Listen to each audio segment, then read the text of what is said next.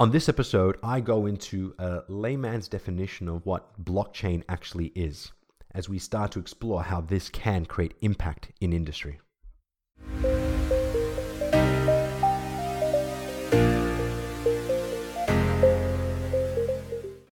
Hello everyone, and welcome to episode 16 of Arv's Notes.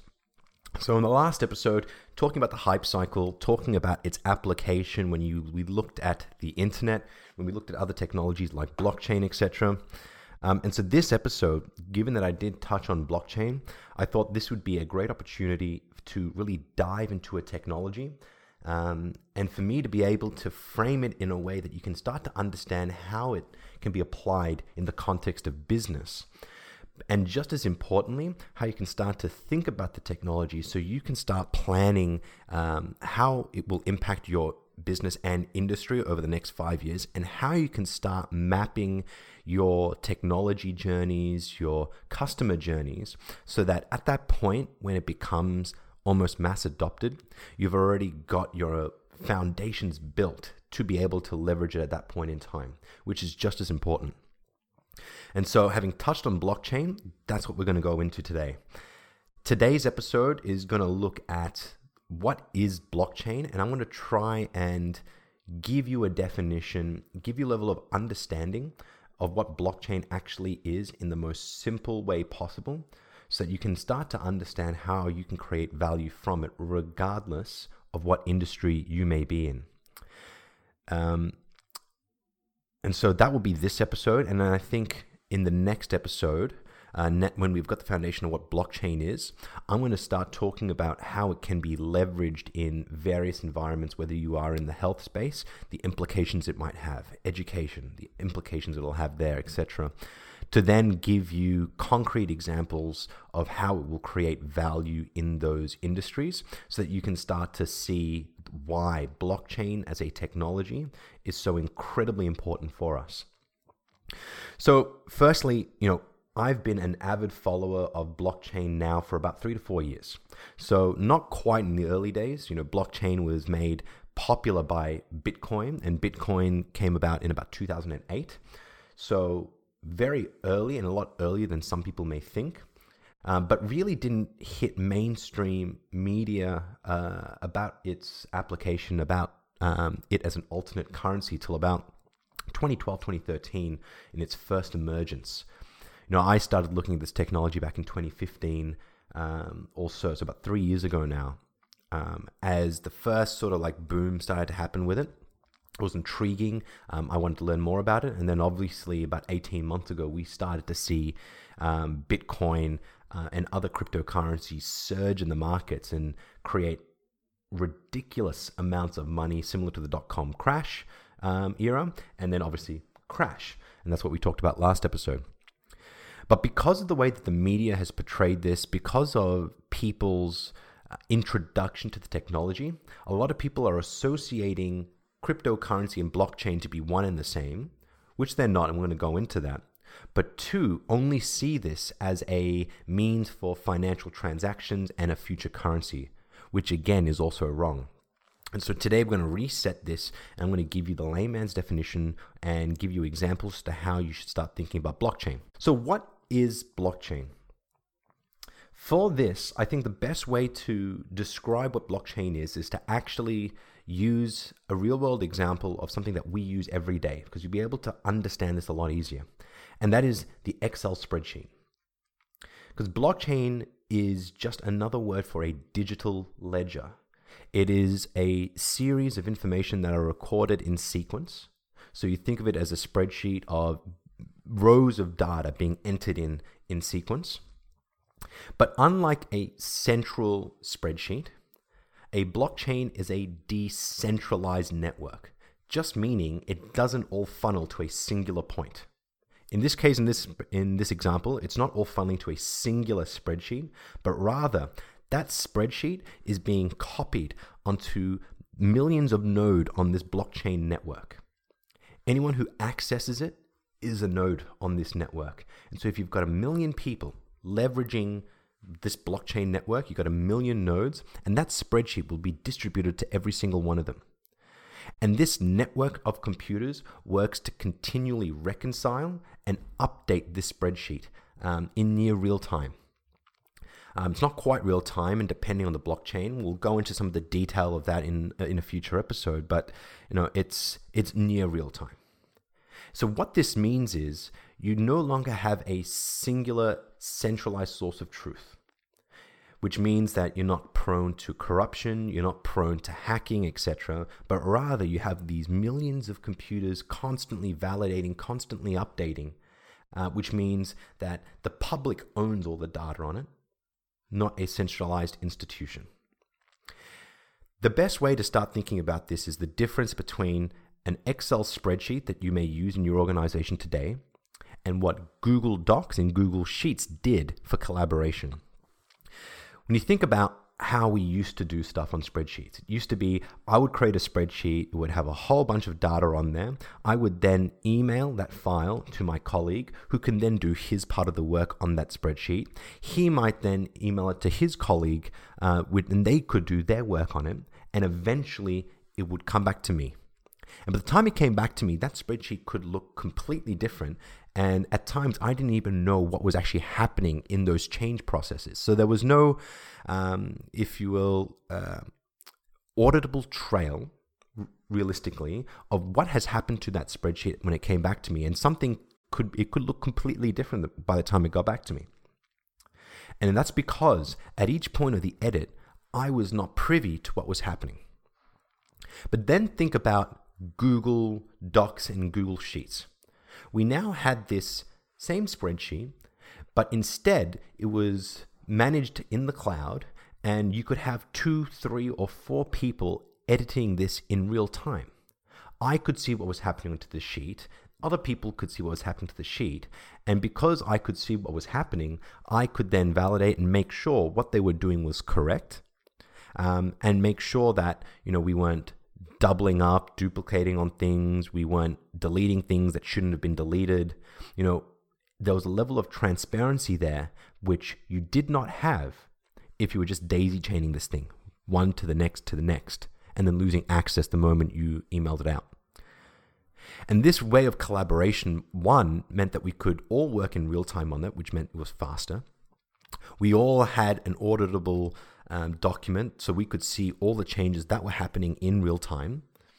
And ultimately, it was less prone to errors because we would catch each other as we were making errors. And that's effectively what a blockchain network is doing. Because this spreadsheet can be viewed by every single person on this node, as a change happens on this spreadsheet, the rest of the network then has to validate to say, hey, is that change correct? Has that person been authorized to make that change? If it's not, then that tampering on that one spreadsheet doesn't affect the entire network, but instead is rejected by the rest of the network and therefore is not added to the entire database or the entire blockchain. But if I am authorized as the individual that is capable of making that edit on that document, the rest of the network realizes that I am who I say I am. What I'm putting onto this spreadsheet is exactly what I should be doing, and they pass it, and it gets added. And this is what a blockchain network is actually doing. And one thing that I should have described in this as well is that as the blockchain has additions, you can't modify what has happened in the past. And that's actually an important piece of the blockchain. So as we're adding rows and rows and rows, we're talking about changes to the blockchain, changes to previous information, but we're not actually deleting or modifying anything that has come before it. So you literally look at it as a chain. Each time we start to add information, it gets added as blocks to a chain, hence the name blockchain. While we can make additions to the chain, we can't change or delete or modify anything that's happened in the past. All those blocks are defined. They were validated. No one can change it. And this is what makes it so great as an audit system. Because you can't go back and change information in the past, you can see exactly how that one piece of information, if you're thinking about cryptocurrency, where that dollar has gone, whose hands has it touched, Where has it gone, and make sure that you have a true audit trail all the way through to its inception on the chain. And that, again, is another big piece of the blockchain. Truly auditable, and you cannot delete what happened in the past. And that's incredibly important as well. So when you start to realize that that's all this is, you start to think about this technology in a very different light. It's not cryptocurrency. It's not a currency. All it is a network of computers that validates everything that's happening on that blockchain to be true, and not having to rely on a centralized source as that piece of trust. In the financial space, these centralized institutions are banks, governments, the reserve banks. They're the ones where you give them the money, you trust them to be able to transfer it to your mate, who then receives it. On this network, that centralized point is not there because you're trusting that the entire network will validate that you are sending that money to that individual, and you bypass that completely. And that's the power of a blockchain network, because you remove that centralized source, that centralized trust, and that's incredibly, incredibly important. And so the biggest application of this obviously was cryptocurrencies, right? You saw blockchain being applied in financial markets, hence the birth of Bitcoin, Ethereum, Neo, many other cryptocurrencies, because of this this need to not have everything run through a centralized source.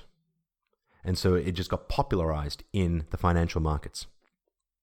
And so the reason why I gave that definition, and I haven't gone into all the other layers within that, right? Because there are other things that enable this to be secure, and that is stuff like cryptography, right? Because that's a big element of blockchain, to make sure that stuff that's being happen is done correctly, that individuals are authorized to make changes onto it, are identified correctly, and a raft of other things. And that's a more technical understanding.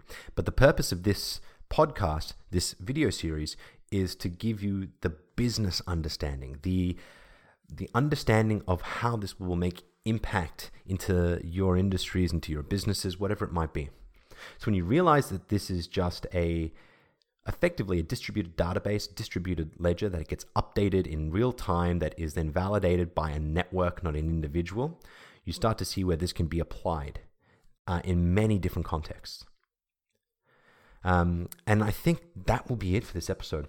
Hopefully this has shifted your perspective slightly as to what blockchain is, realizing that cryptocurrency is not blockchain, but rather cryptocurrency is an application of blockchain. If you start to think about this ledger being able to store information or value, you can start to see how in a legal profession you might be able to store contracts, because at the end of the day that's just information on this blockchain.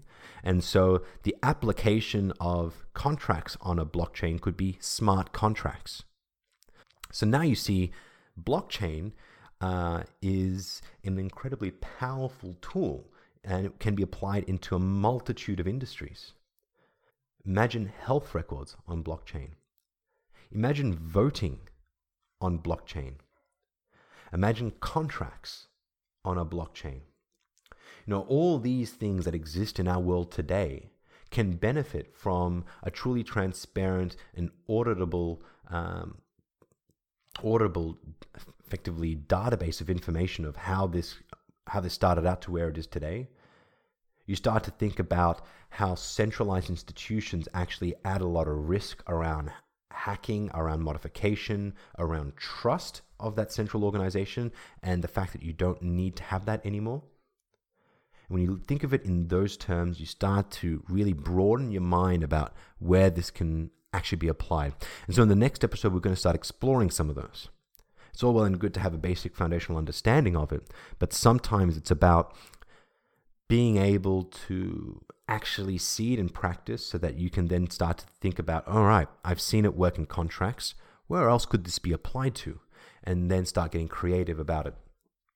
And hopefully, the aim over the next couple of episodes as we start to explore this principle of blockchain is that you start to realize, regardless of what industry you're in, how powerful this may be for you. And so if you know that this has a place in your organization, in your industry, how do you plan, knowing that that's the end outcome, to actually start getting your organization ready for it? Start getting your customers ready for it. Start getting ready your processes, your investment strategies, etc., with piece by piece deliverables over the next couple of years, so that at that point in time, when this really hits mass adoption in so many industries, you're ready for it. And because you understood how it was going to create impact onto your industry, how it's going to create value in your industry, and not just look at it as a boring, plain, or very complicated piece of technology. So that's it for this episode. Hopefully it's given you a bit of insight as to what blockchain is, how you should be thinking about it, giving you another definition for it, given another way to view it, to understand it. If not, and I suffer from this sometimes, I can be too technical. I can be a bit too all over the shop. So if it hasn't, please shoot me a message. I might re-record this one and try and incorporate some of your commentary into that. But again, that's it for this episode. Please like, comment, share this with your network. It means a great deal to me to get this thing out, get this series out there, get more people engaged, get more people into the conversation. And as always, thank you so much for dropping in, and I can't wait to see you guys next time.